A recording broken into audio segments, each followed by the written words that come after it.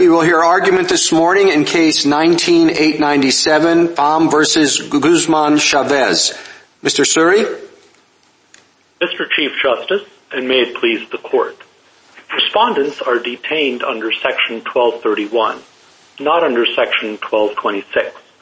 In the first place, the text of Section 1231 refers repeatedly to an order of removal or to the aliens who have been ordered removed. That is clear from the caption, from the operative provisions, and from the definition of the removal period. There is no dispute here that these aliens have been ordered removed. Indeed, that is the definition of reinstating a removal order. In the second place, Section 1226 supports that conclusion. The best way to see that is to lay Section 1226 alongside the reinstatement clause. Section 1226 says that it applies pending a decision on whether the alien is to be removed, and the reinstatement clause says that these aliens shall be removed. Putting those two provisions together, it's clear that in the eyes of the law, the decision that has to be made, that has to be pending for Section 1226 to apply, has been made in this case. And if the Court finds all of that unconvincing, it should turn to the structure of the statute. Congress put the provisions governing reinstatement, withholding, and the selection of the country of removal all in Section 1231, not in Section 1226. That's a structural indication that it's Section 1231 that applies. I welcome the Court's questions. Mr. Suri, if an alien is in withholding-only proceedings and there's no country other than the one as to which he claims statutory withholding or cat relief, can you remove him? No, we cannot, Your Honor. Well, then so your emphasis that the distinction is between whether and where really doesn't hold up across the board, does it? I appreciate, Your Honor, that the distinction between whether and where can seem artificial in a context where there's only one option and that option potentially has been ruled out. Nevertheless, that is the distinction the statute requires us to draw, and we can see that in a few ways. First of all, in Section 1231A7, Congress talks about a situation where the alien has been ordered removed, but removal to any country is impracticable or impossible because all of those countries have refused permission. Even in that context, it's 1231 that applies. That suggests that Congress did view whether and where as distinct. Second, that's the distinction that underlies the difference between withholding of removal on the one hand and asylum on the other hand. The Court hasn't said in its precedents about withholding and asylum that the two are functionally the same simply because, as a practical matter, whether and where can collapse into a single inquiry. Well, when you say it can collapse, that seems to me to suggest that the distinction you draw is not a valid one. You call it artificial, but it seems to me that it might be wrong, at least in the category of cases where there's no third country available. And I gather that's in the vast majority, right? That is correct, Your Honor. But one last point I'd make to defend the distinction is that the very availability of withholding of removal in the first place depends on the courts accepting that distinction. Recall that the reinstatement clause says that the removal order can't be reopened, can't be reviewed under any circumstances. The only way to square that with withholding is to say that withholding doesn't affect the removal order itself. It just affects the question where. Well, but why isn't it, since it depends upon, whether you can actually remove the alien depends upon the particular circumstances of each case, whether there's a third country available. Why isn't that a touchstone that should be applied for whether it's in persons in 1226 or 1231? The particular circumstances. Because in Section 1231, the words are ordered removed. It doesn't refer to the practicalities of removal. And even in 1226, although the Court of Appeals read whether the alien is to be removed to refer to that practical question, respondents themselves have abandoned that argument. Thank you, counsel. Justice Thomas? Thank you, Mr. Chief Justice. Counsel, just briefly, I know this wasn't briefed, but Could you just explain to me briefly how the district court had jurisdiction under 1252 in this case? In this case, Your Honor, this was a habeas corpus petition, and the court in Zadvidas said that such a habeas corpus petition could be heard where the question is whether the government had the authority to detain the alien in the first place. The claim here is that the government doesn't have the authority to detain the alien unless it has provided bond hearings under Section 1226. So that basically trumps 1252. That is how the court read these provisions in Zadvidas, and that's the precedent we've stuck with here. Okay. Again, could you explain to me what we're reviewing here?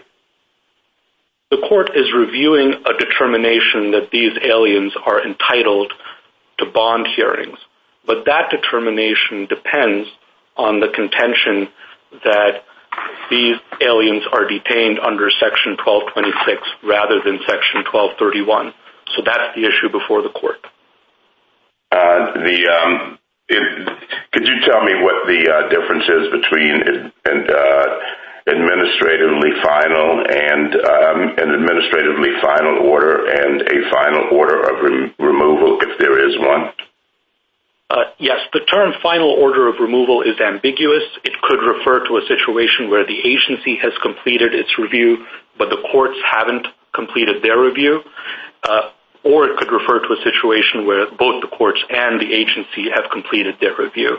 The use of administratively final clarifies that ambiguity, makes it clear that all we need to establish is that the agencies have completed their review.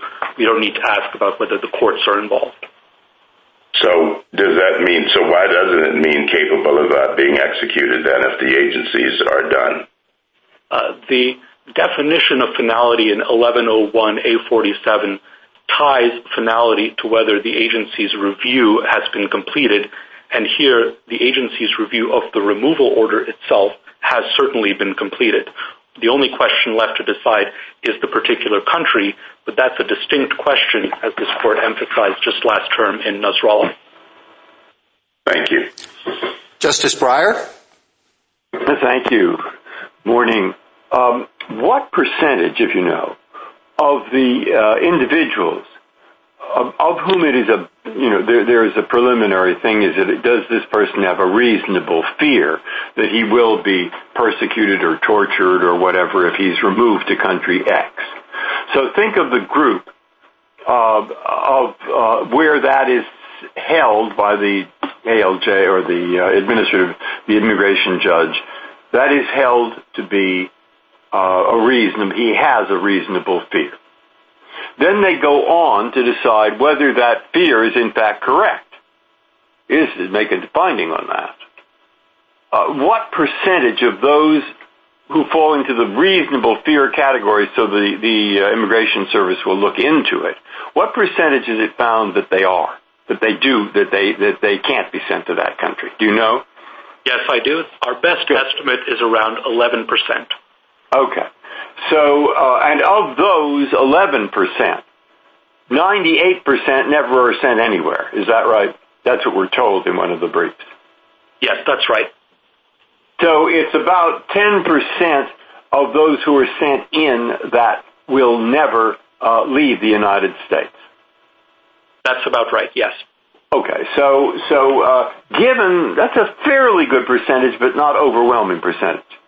So with 10%, who will never leave the United States, can we say that it is administratively final?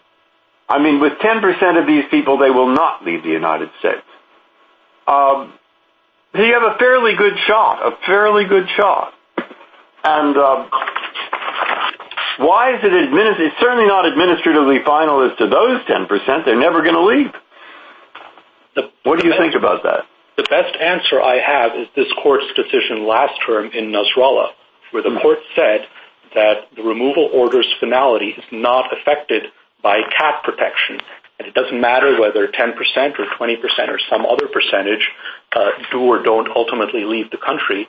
The court was very emphatic that the CAT order is distinct from and doesn't disturb the validity of the final order of removal. So in your view, if in fact 98% of everyone who reasonably feared removal for prejudice and torture, if 98% of them ended up never leaving the United States, you think that this provision, 1231, would still require them to be held in custody without hope of bail for a long period of time, maybe several years? Yes. Is that your view? Yes, our position turns on what is true in the eyes of the law, not what ends up happening in practice. Well, there also are, I'm not necessarily going to argue, I have to point out that there are traditions, there is a constitution, there is a country where by and large we don't keep people in prison for years, whoever they are, persons, for years without any chance of even getting bail. Now, is that relevant to this? Certainly, but the question about detaining people for years doesn't arise in the vast majority of these cases, and when it does arise, the procedures in Zadvitas will address that problem. Justice Alito? Good morning, Mr. Sori. I have a couple of questions about statements that you make in your reply brief. You say that the statute makes detention mandatory during the removal period only for terrorist and criminal aliens. So the two questions are these. First, does that mean that the Department of Homeland Security releases other aliens under supervision? And second, is there a process for deciding which of these aliens will be detained and which aliens will be released? Justice Alito, as to the first question, if the alien is released, then yes, it would be under supervision. As to the second question, the department tries to detain aliens during the 90-day removal period to the maximum extent possible. Releases would occur only if there are operational constraints, such as a lack of detention space in a particular facility. And no, there's no systematic framework for determining whether that decision is to be made. Rather, it's a case-by-case judgment depending on what's happening at that facility at that time. And who makes that decision? That would be made, I don't know the answer to that question, but I would imagine it's made by the local ICE field office. And what type of supervision occurs if there is release? The supervised release conditions are set out in Section 1231A3. It provides, for example, that the alien must appear before an immigration officer periodically for identification, must submit, if necessary, to a medical examination, and must obey written restrictions on the alien's conduct. All right, thank you. Justice Sotomayor? Counsel, I'm not altogether sure I understood Justice Alito's question to you or your response. Can you clarify for me? How many people are denied supervised release after the 90-day period?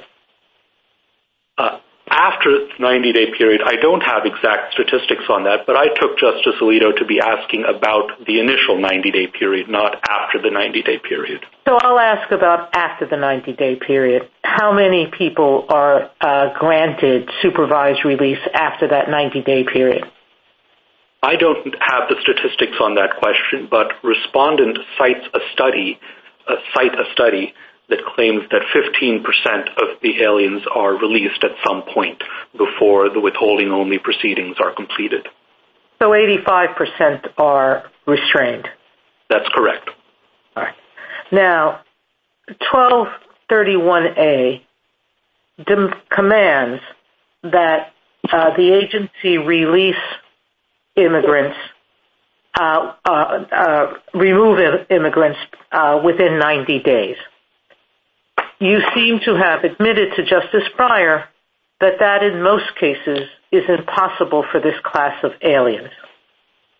Now, if that is true, we have to pick between two provisions, 1226 and 1231A, and determine which controls the question of whether these aliens can be released on bond or bail or supervision.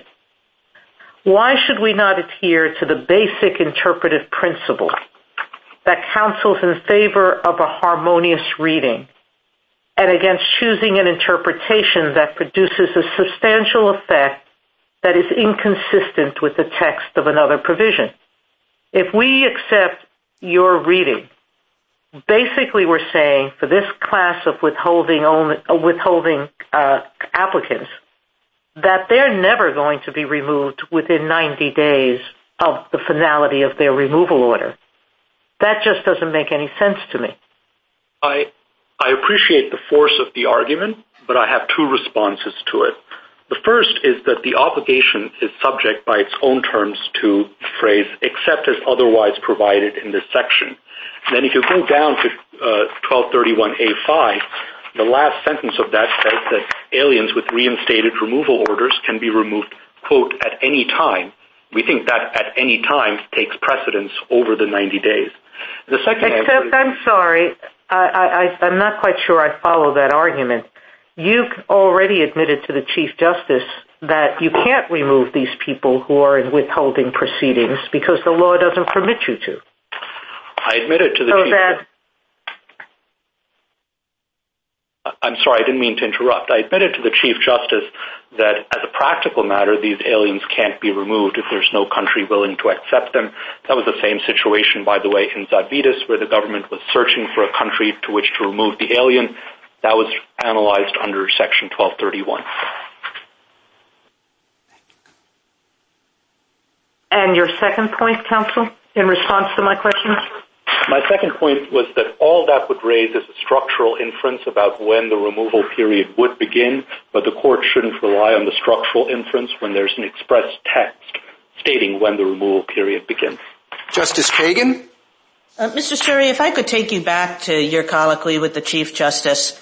You were answering his question on the assumption that there was no third country that was available.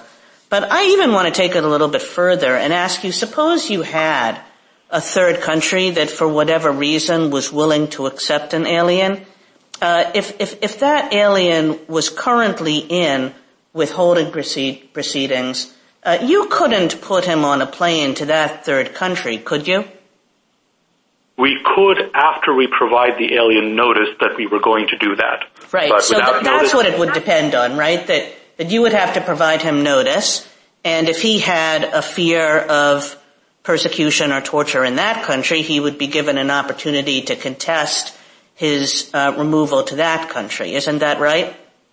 Yes, that's right. So in this situation, as to these aliens who are currently in withholding proceedings, you can't put them on a plane to anywhere right now. Isn't that right?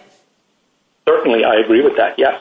Okay, and that's not as a practical matter. That really is, as you put it, in the eyes of the law. In the eyes of the law, you cannot put one of these aliens on a plane to any place, either the country that's referenced in the removal order or any other country. Isn't that right? Yes, that's right. And in order to prevail in this case, I have to convince you that the line between 1231 and 1226 is not when the government acquires the legal ability to carry out the order. Rather, it's the entry of the order. Okay, so you have to convince me that it doesn't matter that you cannot deport the alien. Exactly right, yes. Okay. Let me ask you, suppose there's an alien who just concedes removability and then seeks withholding relief. And the IJ enters the order of removability, of removal, and grants withholding. And then that's appealed by the government. Would that alien be treated as if he were in 1226 or as if he were under 1231?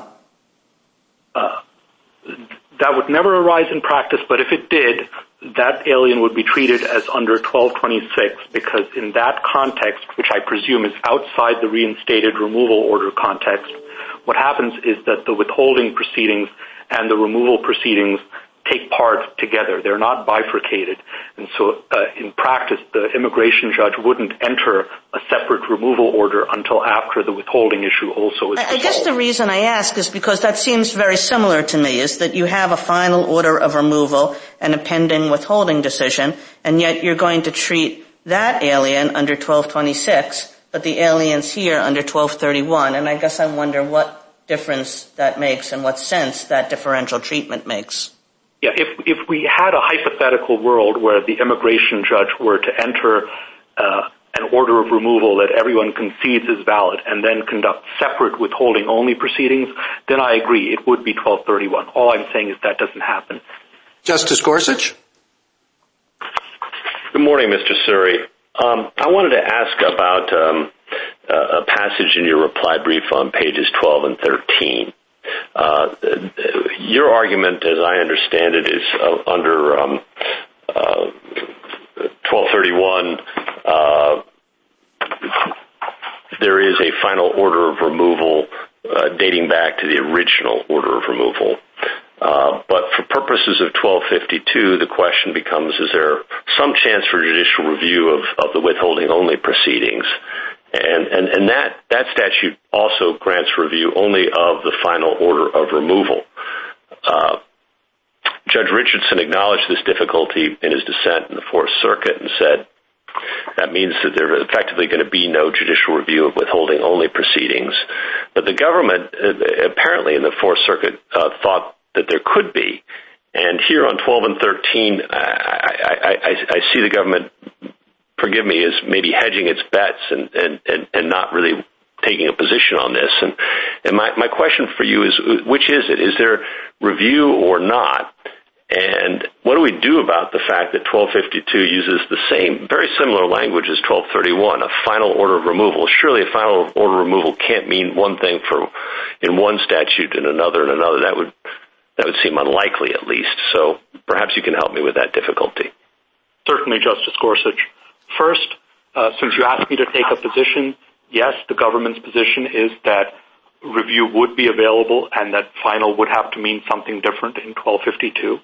Second, if you think that final has to have the same meaning across all contexts, you should rule for us, because the general definition of finality, the reinstatement clause, and Nasrallah all indicate that these orders are final. And so we've offered up the idea that finality can have a different meaning in order to preserve the body of precedent in the lower courts about review of withholding-only orders. But can you explain to me how that works, though? The term isn't finality. It's a final order of removal, and it's the exact same phrase in both statutes. So how would the government have us interpret that differently here? We'd have you interpret it differently on the understanding that final can mean different things in different contexts. For example, an order can be final for purposes of the Court of Appeals when the district court decides, can be final for purposes of this court when the Court of Appeals decides, can be final for purposes of habeas corpus when the entire direct review process is complete. And so it is possible for final to have different meanings, and the justification for giving final a different meaning in 1252 would be the presumption in favor of judicial review. But as I said, if the court disagrees with me about all that, then it would follow that these orders are final both in this context and in that context, and the aliens would lose in both cases. Thank you. Justice Kavanaugh? Thank you, Chief Justice. Good morning, Mr. Suri. In the Fourth Circuit's opinion by Judge Harris, the opinions offered a contextual argument, page 877, quote, the fact that the removal period is limited to 90 days strongly suggests that it is intended to apply only when all legal barriers to removal are cleared away, end quote. In other words, using the fact of the 90-day limit to help interpret these two provisions together. What's your response to that argument? Justice Kavanaugh, the first response is that the purpose of the removal period is to give the government time to identify a country of removal and to clear away the legal, diplomatic, and practical obstacles to removing the alien to that particular country. So it doesn't make sense to say that the removal period begins only when all of the legal barriers are cleared away, when the whole point of the period is to give time to clear away some of those barriers. Second, the removal period definition says that the removal period begins upon the completion of 3 specified events. And those 3 specific legal barriers are the only ones that need to be cleared away. It's inconsistent with that specification to say, no, actually the removal period begins not only when those 3 barriers are cleared away, but when some other unspecified universe of additional barriers also is cleared away. To pick up on one of Justice Breyer's questions, I think you acknowledge that some significant number of non-citizens in this circumstance could be detained for several years, and you indicated that Zedvitas would be the answer to that, claims under Zedvitas. Your colleague on the other side says instead of going through that trouble, why not read the statute here to avoid that potential constitutional problem as a matter of constitutional avoidance? And they say in their brief, quote, Congress simply did not write a statute that would render constitutional violations routine, end quote. Why don't we follow the lead suggested there? Let me first correct this idea that detention could last for years. In the vast majority of these cases, the detention will last 3 to 4 months before the immigration judge issues his decision, and that's no problem even on respondent's view. It's a very unusual case which will last more than 6 months. Now, more than 6 months, we have both the Zedvitas procedures, which the Zedvitas court has already told us cures any constitutional problem, and we also have the regulatory procedures for post-order custody review. And finally, in all these cases, the alien is being detained because we've made a determination that the alien is a flight risk or a danger to the community. That's the trigger we've used to detain the alien under Section 1231A6 for more than 3 months. Now, if those criteria are satisfied, they should be detainable even on respondent's view. Thank you. Justice Barrett? Counsel, I have a question about the post-order custody review. Once the removal period ends, once you hit that 90-day mark, do the regulations that govern the post-order custody review automatically kick in so that the detained non-citizen gets some sort of hearing? Yes, they automatically kick in, and what happens in practice is that the government tries to conduct the review shortly before the removal period has expired. And let me ask you this. In your response to Justice Sotomayor, you said that 85% of non-citizens in this category remain restrained after the removal period ends. And I'm wondering why the default isn't set to release with supervision. And here's my reasoning. As I look at the statute, the removal period itself is 90 days. But if it's the alien's fault that the government is not able to remove the alien during this 90 days, and I'm looking at the provision in A1C, which says if the alien fails or refuses to make timely application for travel documents, etc., that removal period, as defined in the statute, let's say it might be 200 days.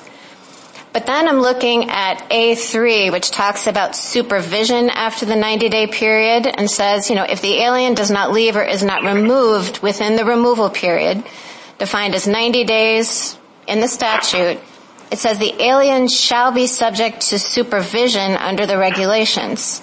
So why isn't the default that if it's through the fault of the government, through no fault of the non-citizen, that removal doesn't take place within the removal period, why isn't the default supervision rather than, as you suggested to Justice Sotomayor, continued confinement?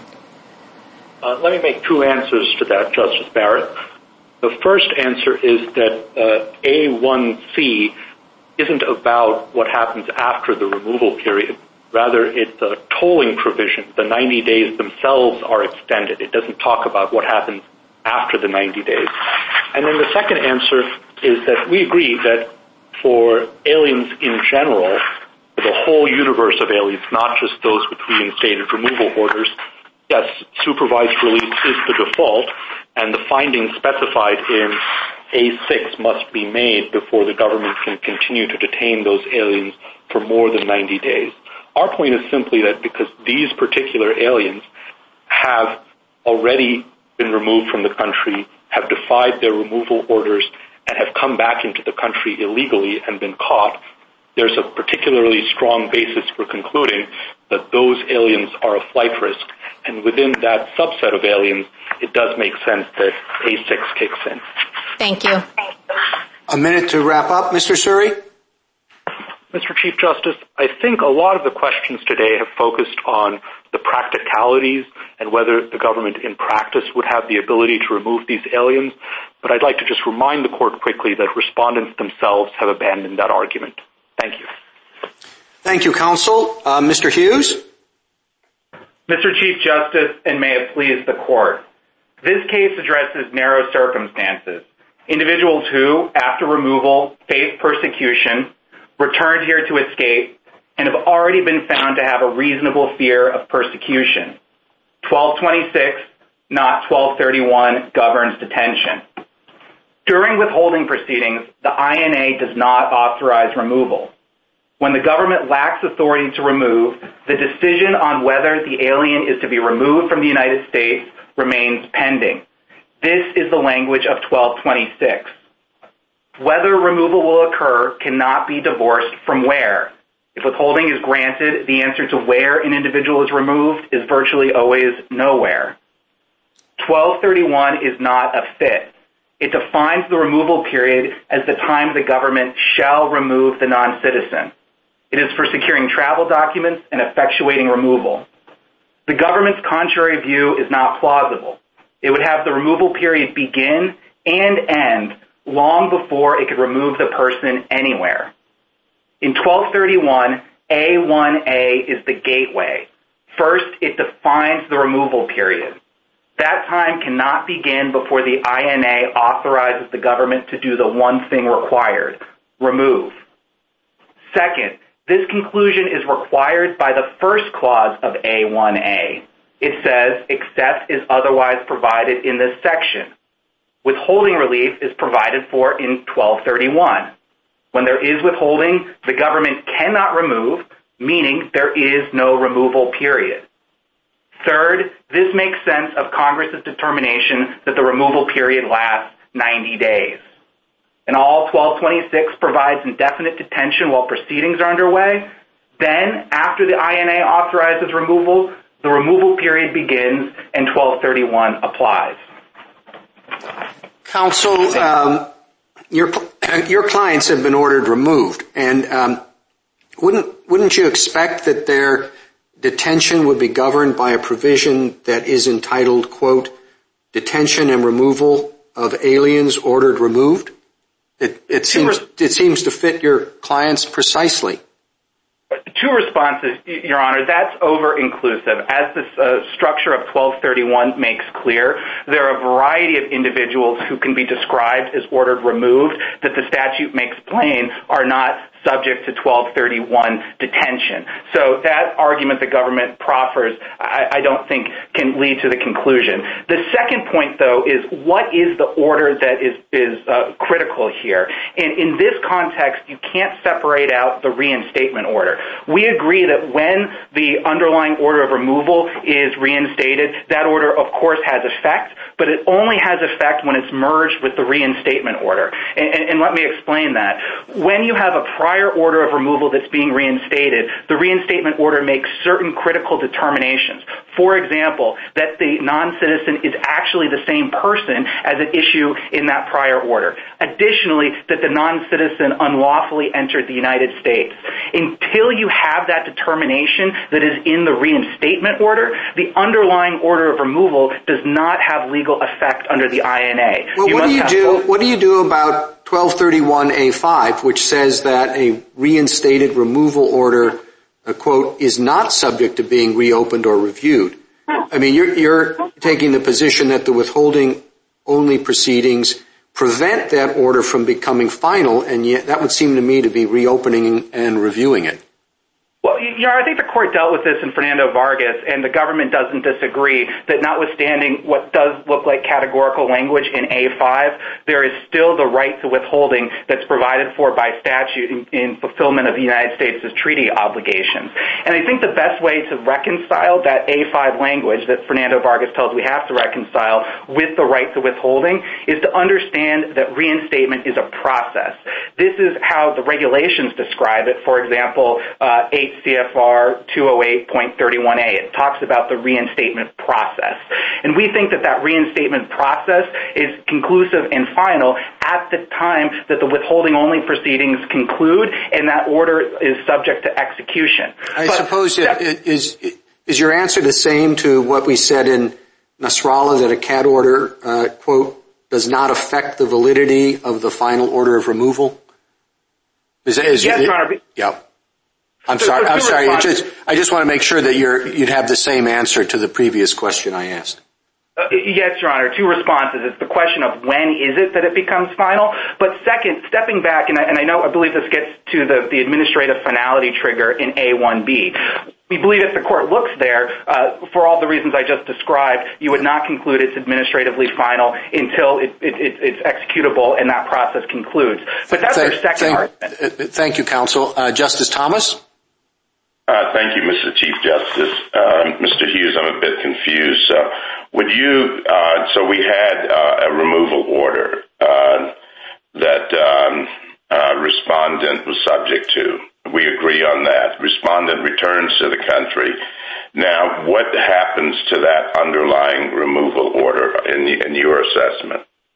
Your Honor, for that underlying removal order to be reinstated, there has to be certain determinations that are made, which includes identifying that the person at issue is the same person that was subject to and deported on the first time pursuant to that removal order. Second, that the individual, in fact, unlawfully re-entered the country rather than... Let's assume that's accurate, that we're not debating the factual part. What's the effect of the process of reinstating removal? Your Honor, when you have that reinstatement order, it does bring back to life the underlying order of removal. And so with the underlying order of removal and the reinstatement order paired together, that when that process is final, does authorize the United States to remove an individual when that process is concluded. So why is that? How do you reconcile that? And this goes back to the Chief Justice's point. How do you reconcile that with what the court said about CAT orders in Nasrallah? Two reasons, Your Honor. First is, when do we think that this process reaches conclusion? And we think the process reaches its conclusion as it's administratively final at the point that it's executable. And that's important because otherwise the categorical language of A5 would seem to allow the government to remove an individual during the pendency of the withholding process. But the government doesn't take that position. My friend on the other side made that quite clear. If they cannot do so, that would be in violation of the statute. But my first point, if I can for a moment, is that we don't think the court even needs to reach A1B in administrative finality, and that's because A1A is the gateway that defines what the removal period is. And if the government categorically does not have authority to remove, it makes no sense to conclude that the removal period, the 90 days during which the government shall remove, has begun. It simply doesn't meet the definition without even getting into the A1B. Thank you. Justice Breyer? Well, your last point, except as otherwise provided in this section, where does it otherwise provide that you have this, say, the torture statute claim and the persecution claim? Yes, Your Honor. It's in B3. 1231B3 is the provision of 1231 that says when you have a withholding claim, the Attorney General may not remove an alien. And so Your Honor is precisely right. It's that except clause which shows that when the government does not have authority under the INA to remove, the removal period does not begin. And that makes sense of this statute. It's the 90 days during which the government has one obligation to remove. That's why this is the time period Congress wrote in. It's also why in A1C, the non-citizen has certain obligations, for example, to cooperate in obtaining travel documents. That whole structure of the statute makes clear that the removal period is, as that title says, removal period. It's when the government shall remove. And so, why now? You don't mean to? Do you mean to abandon the administratively final? The way I have been reading that is a possibility, though it favors you. Don't tell me I'm wrong right now if I'm wrong, please. It won't do any good. 5 says reinstatement. So you reinstate an order. The order says Smith, go. Now we cannot question that order that says Smith, go. That's what it says in 5. You don't question that. But there are some things you could bring up. You could say, by the way, I'm Jones, I'm not Smith. And now you can also say, by the way, I don't want to go to country X because they're going to murder me, etc. And what supports that is the date the order of removal becomes. It doesn't say the date it was reinstated. It doesn't say became final. It says becomes final. And so something must have the possibility of happening between the time you enter the order saying an old order, go Smith, and the beginning of the removal period. Now, is that correct? Yes, Your Honor. We absolutely make and embrace that argument. If you make and embrace that argument, I can think of two things that stand between entry order, go Smith, and the beginning of the removal period, i.e. administratively final. One thing, what you say, hey, I'm not Smith, I'm Jones. Second thing, I don't want to go to country X, they're going to murder me. Are there a third, fourth, and fifth thing? I think that's principally it, Your Honor. I'm not aware of other things that would be in the way. Okay. Thank you. Justice Alito? Mr. Hughes, I want to follow up on the question that Justice Kagan posed to Mr. Suri. Do you agree that while an alien is in withholding-only proceedings, DHS has the authority, the legal authority, to remove the alien to a third country, so long as it provides the alien with notice of that third country removal and the alien does not express a fear of persecution or torture with respect to the third country? In those circumstances, do the statute and regulations authorize DHS to put the alien on a plane leaving the country? Yes, Your Honor. If those conditions have been satisfied, and what that would typically result in would be a warrant of removal to that particular country, a 205 warrant of removal, and that would authorize under the INA removal to that country, and we would agree when that occurs that 1231 applies. But that requires, as you indicated, several legal steps between where a respondent is in our circumstances to the INA authorizing that. In Nasrallah versus Barr, you were successful, and I wonder how you can reconcile the argument that the court accepted there about administrative finality with the position that you are taking here. Well, Your Honor, I think there's at least multiple reasons, but our first argument to start is the gateway provision of A1A, which is to say it defines and limits the removal period as the time that the government can actually execute on the removal order. And that is explained by the first clause, except as otherwise provided in this section. And withholding is within this section and alleviates or precludes the government from executing on the removal order. So I don't think the court even has to get to A1B in order to resolve this case. And that makes 1226, which this case fits perfectly within that language, harmonious with 1231 by understanding what the very definition of removal period is. And that obviates the court from even having to address questions of finality. But if the court does get to questions of finality, and for all the reasons Justice Breyer explained, the process becomes becomes administratively final when this process concludes at the time of withholding. And my friend on the other side has... Let me squeeze in one more question. To what degree is your argument dependent on the statistics that were discussed earlier about the feasibility of removal to a third country? Suppose that there was a third country or third countries that were willing to accept these aliens. Would you have an argument then?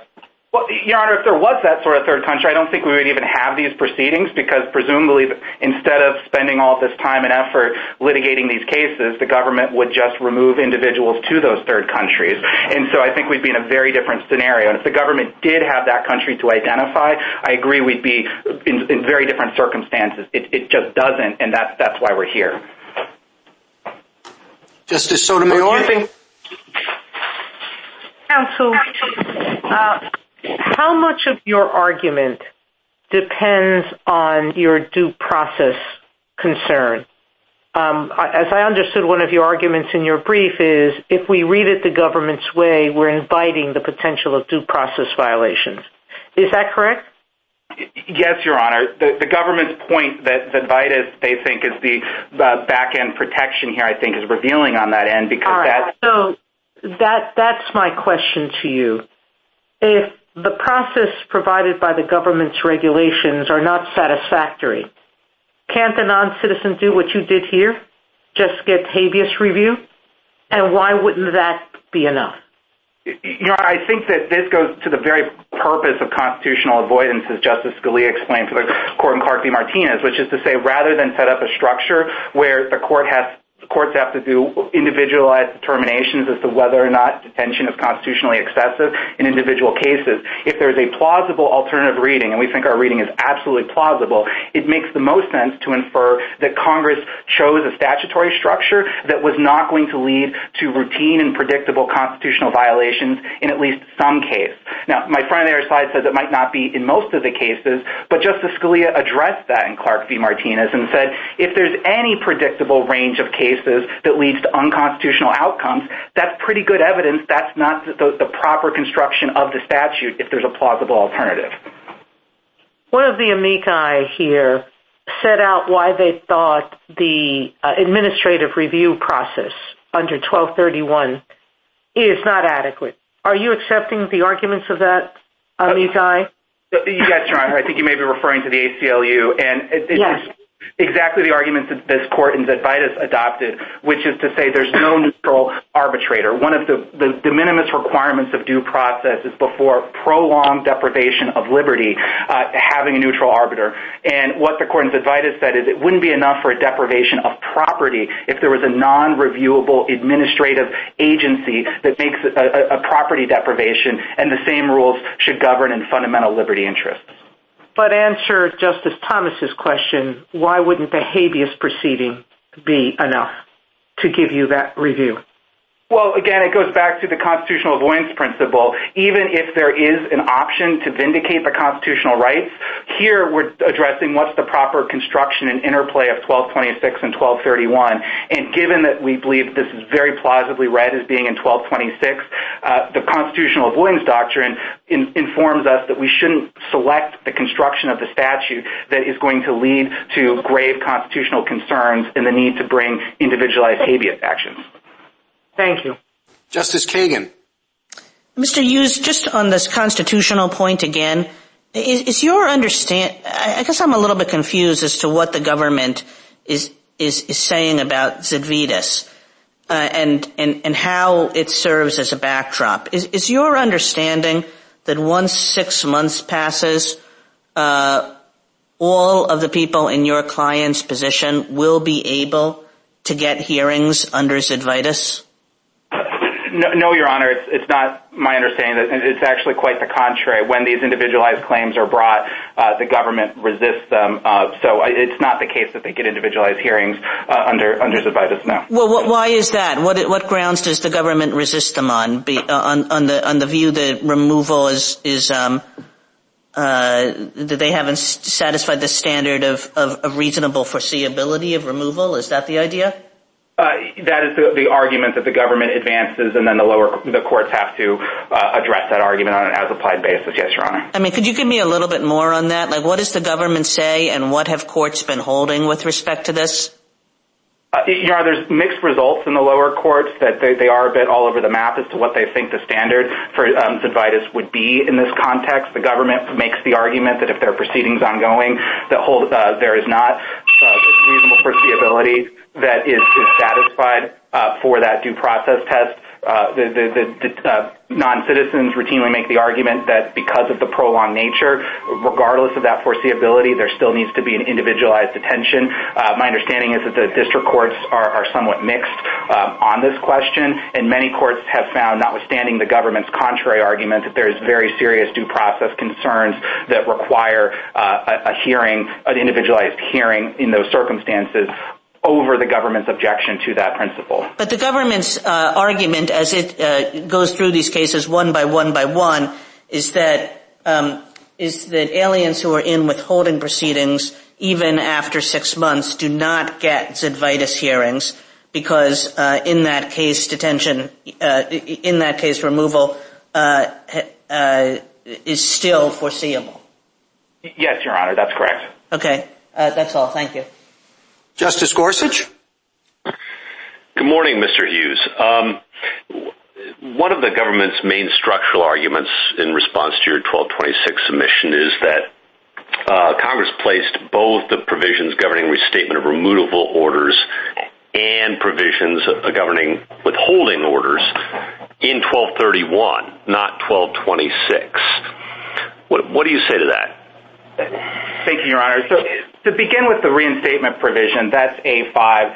I think it's understandable that it's in Section 1231 because, as we've explained, in more than 98% of cases, the individual does go immediately to Section 1231 detention and is promptly removed from the United States. This case is about the very rare exception when individuals have satisfied a reasonable fear interview, which is a very high threshold. It's the same standard. I understand that, but again, both the withholding as well as the reinstatement are in 1231. So you're saying, well, I want to talk about withholding, but that's in 1231 too.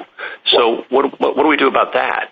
You know, I think one way to think about withholding, and this goes to the hypotheticals that I believe Justice Kagan posed earlier, is it's very normal for individuals in removal proceedings to concede their removability, not in reinstatement cases, but just in normal removal proceedings, to concede everything about removability and that the to only advance a withholding claim. That happens day in, day out in the immigration courts, and that's non-controversially subject to 1226 detention. These cases look exactly like that, and they fit well within the category of 1226 of protracted proceedings that make the determination as to whether the INA... I understand all of that, and I'm sorry to interrupt, but what rational explanation is there for Congress to place that in 1231 then? Well, because Congress was placing where individuals are sent in the 1231B. With B2, you have the list of countries, and then B3, the list of countries for withholding to where the individual could not be sent. I think that's the rational basis on which this was structurally placed in 1231, but I don't think that bears on the detention question when we know that individuals in outside reinstatement proceedings who only have withholding claims are uncontroversially subject to 1226 detention, as I think my colleague earlier agreed. What do we do about the fact that we don't normally think of agency action becoming final just because a party doesn't press a request for additional agency action? This administrative finality argument all depends on the absence of any request for further agency action from an individual. That seems an unusual way to define agency finality. Can you help me with that? Yes, Your Honor. And again, to start with, and I hate to keep repeating, but we don't think you get to finality. But if you do get to finality, you know, the key way to think of it is the reinstatement process. When does that conclude? And we think that when it's actually executable is a natural way to think of administrative finality. And again, the government's position, I think, has real problems here because, as they articulated earlier, they think that finality means two different things in this same particular statutory scheme. They agree that there's... I got that argument. Thank you, Mr. Hughes. My time's expired. I'm sorry. Thank you. Justice Kavanaugh. Thank you, and good morning, Mr. Hughes. Looking at the language of 1226, it of course says pending a decision on whether the alien is to be removed. And then when you go to 1231, it makes clear that that decision on whether the alien is to be removed has really already been made automatically in the case of someone who re-enters the country illegally because the prior order of removal is reinstated. So I know I'm covering ground that's been covered, but just trying to make sense of the precise text of these two provisions, it gets difficult to say that there's a decision pending on whether the alien is to be removed when the statute itself says they are to be removed, shall be removed is the language of 1231. Can you help me on that? Yes, Your Honor. Two responses. First, that argument rests on the government separating out the whether and the where, and I think for reasons the court well understands, we don't think it's anywhere near plausible to say you can decide the whether question or 1226 if the where question in 98% of the time is going to be nowhere. That just is not actually deciding the whether question or 1226. But the second point to address the reinstatement provision in A5, this goes back to the point I was earlier making. We appreciate that language reads absolute in its terms, and that's why it has to be reconciled with withholding, because if the court read that to its absolute terms, that would mean it would nullify withholding proceedings for individuals in this category, because it would mean that individuals could immediately be removed. The government agrees that that's not a plausible reading of the statutory text given the U.S. obligations here. And so the way that it gets reconciled is to appreciate the process of reinstatement, and when that reinstatement can be deemed final, thus triggering the obligations or the rights under the A5 reinstatement process. That we think is most naturally understood to be when the withholding proceedings conclude, resulting in an order that is executable and administratively final. And these provisions, are they part of the 96 Act? Yes, Your Honor, I believe they are. The withholding provisions predate that, but the provisions you're referencing. Yeah, and the 96 Act, as we discuss often, was of course meant to be very stringent, so it's not surprising that the language of A5 is worded that way. One of your main responses, and you were talking about this with Justice Kagan, is going past the 6 months Civitas period. I guess my question is, why don't there are cases pending in this court on that question, the constitutional, the Civitas due process point. Isn't that the better way to analyze this rather than reconfiguring the statute to get to that result? Well, Your Honor, we don't think this requires any reconfiguration of the statute at all. We think we're naturally within 1226, and as for 1231, we think the government has a substantial problem with explaining how the removal period, which is the time during which the government shall remove, can begin and end long before the government has authority to remove anyone anywhere. So we certainly don't ask for any reconfiguration of the statutes. We just want 1226A and 1231 applied by their terms. Thank you. Justice Barrett? Counsel, when you were answering Justice Kagan's questions, and then again when you were answering Justice Gorsuch, you pointed out that you thought it would be anomalous for those non-citizens who concede removability and litigate only withholding claims to remain within 1226, whereas those who have reinstated orders and litigate withholding only claims would be treated under 1231. And I just want to make sure that I'm tracking that, because the government says the dividing line here is once a final order of removal has been entered. And in the normal case, the mine run of cases in which withholding claims are litigated, as you point out, those are in the removal proceedings themselves. So under the government's view, it would make sense that those were under 1226 rather than 1231, because in that situation, there is no final order of removal. So explain to me what the anomaly is.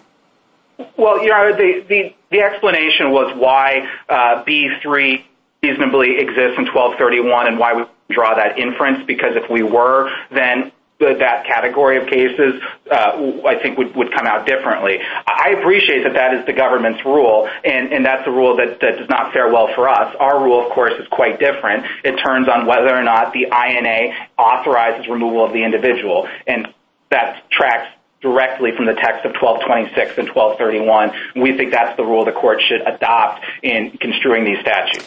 Okay, and let me ask you this. So we're comparing here two statutes, 1226 and 1231, and I'm trying to figure out how much of the scheme in 1226 that's advantageous in terms of offering a bond hearing to the non-citizen is regulatory and how much is statutory. Because in your brief on page 7, you say, after an initial custody determination by DHS, Congress determined that a non-citizen is entitled to a bond hearing before an IJ. But as support for that, you cite a regulation, not a statutory provision. And as far as I can tell, in 1226 itself, the bond hearing looks discretionary because it says that the alien may be released on bond. So why is a bond hearing an entitlement under the statute as opposed to the regulations? And why would it have to be before an IJ rather than an official from ICE as a matter of the statute?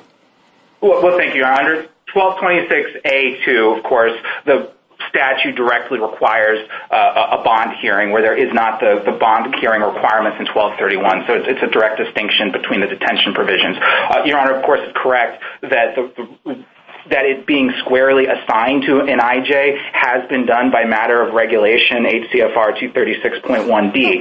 That's certainly the way that this has been implemented. I think there may be a reasonable argument that the bond requirement carries with it the requirement of a neutral arbitrator, but regardless, that is how DHS for decades has implemented this. So the legal structure that comes to the court is a statute that requires the bond and the implementing regulations that put that before a neutral immigration judge. Thank you, counsel. A minute to wrap up, Mr. Hughes. Thank you, Your Honor. We believe that the language of 1226 here fits perfectly. This is absolutely individuals who are in detention pending a decision on whether the alien is to be removed from the United States. Again, we think the government's position has a very critical flaw that they take the position the removal period begins and almost always ends before they can remove the individual anywhere. And we believe that A1A is the critical provision here because it defines the removal period as the time during which the government must have this authority. And it also accepts from the removal period other provisions in 1231 when the government doesn't have authority to remove, which includes the withholding provisions. That's squarely the case here. Finally, we've certainly not retracted in any. Our argument has been consistent throughout this case. The government's incorrect in saying we've somehow backed away from our argument. It's always been whether or not the INA authorizes removal of the individual. It's what we said in the Court of Appeals and the District Court and consistently throughout. Thank you, Your Honor. Thank you, counsel. Mr. Suri, you have 3 minutes for rebuttal.